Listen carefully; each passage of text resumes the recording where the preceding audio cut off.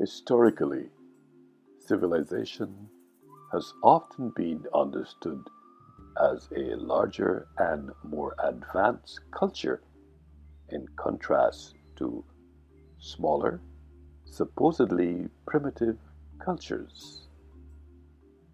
Similarly, some scholars have described civilization as being necessarily multicultural. In this context, the nation of Barbados, the easternmost island of the West Indies, lies in the Atlantic Ocean, 100 miles east of the Windward Islands, a former British colony. It has a total of 166 square miles, about 2.5 times the size of Washington, D.C.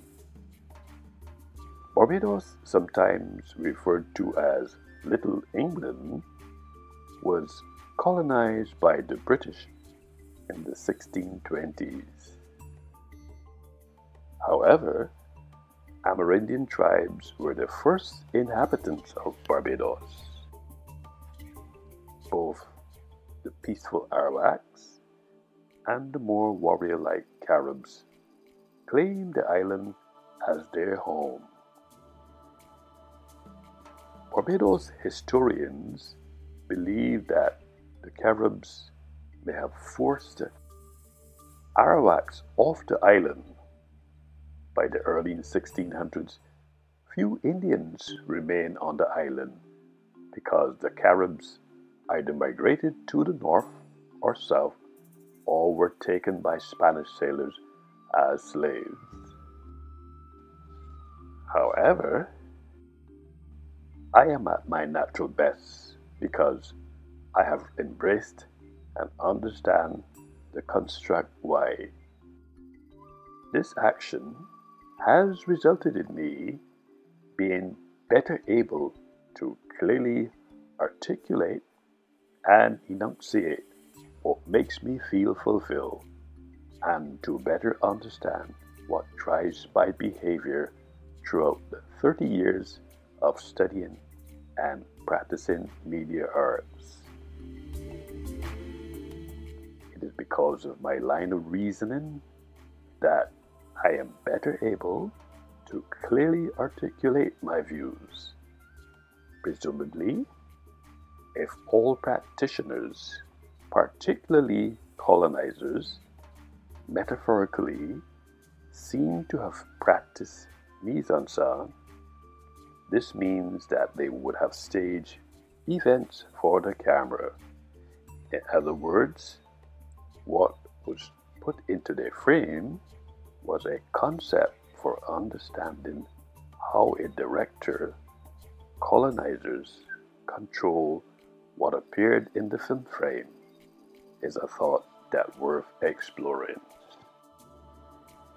Equally, one wonders if all practitioners, particularly colonizers, did the same intentionally or unintentionally. Mise-en-scène also comprises of a group of elements that work in relation with other film elements to signify and functions across a spectrum of realism to expression, setting, costume makeup, and lighting. It should be noted that since my first publication in 2000, human behavior has always remained my focus because I am intrigued and fascinated by the same.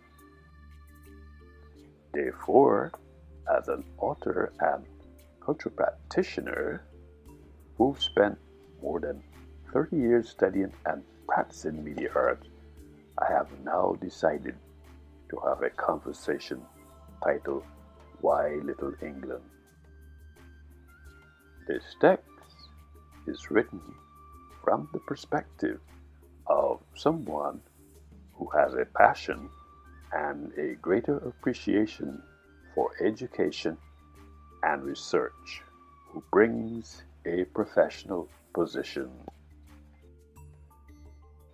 To this end, through the historical lens, it is clear that since the Barbadian date of independence, these nations continue to share ties through the Commonwealth of Nations and as two of 16 separate nations across the globe, closely coexisting through sharing of the same head of state, Queen Elizabeth II as their monarch. John S. Gilbreth, in his text Myths of Little England Era, argues that this perpetuation of half-truths and falsehoods is evident in interpretations of the middle quarters of the 19th century, conventionally called the England era. Nick Clegg has underscored the fact that in the first half of the 20th century, where you would rather live in Great Britain or Little England, since every action has an equal and opposite reaction, Julian Armfield argues judicious comment a society that is proud of its cultural diversity and open to the world because of its remoteness, which has been instrumental in molding Barbados's insular culture and conservative nature of its people. Armfield's expressions are part of the portrait of civilization.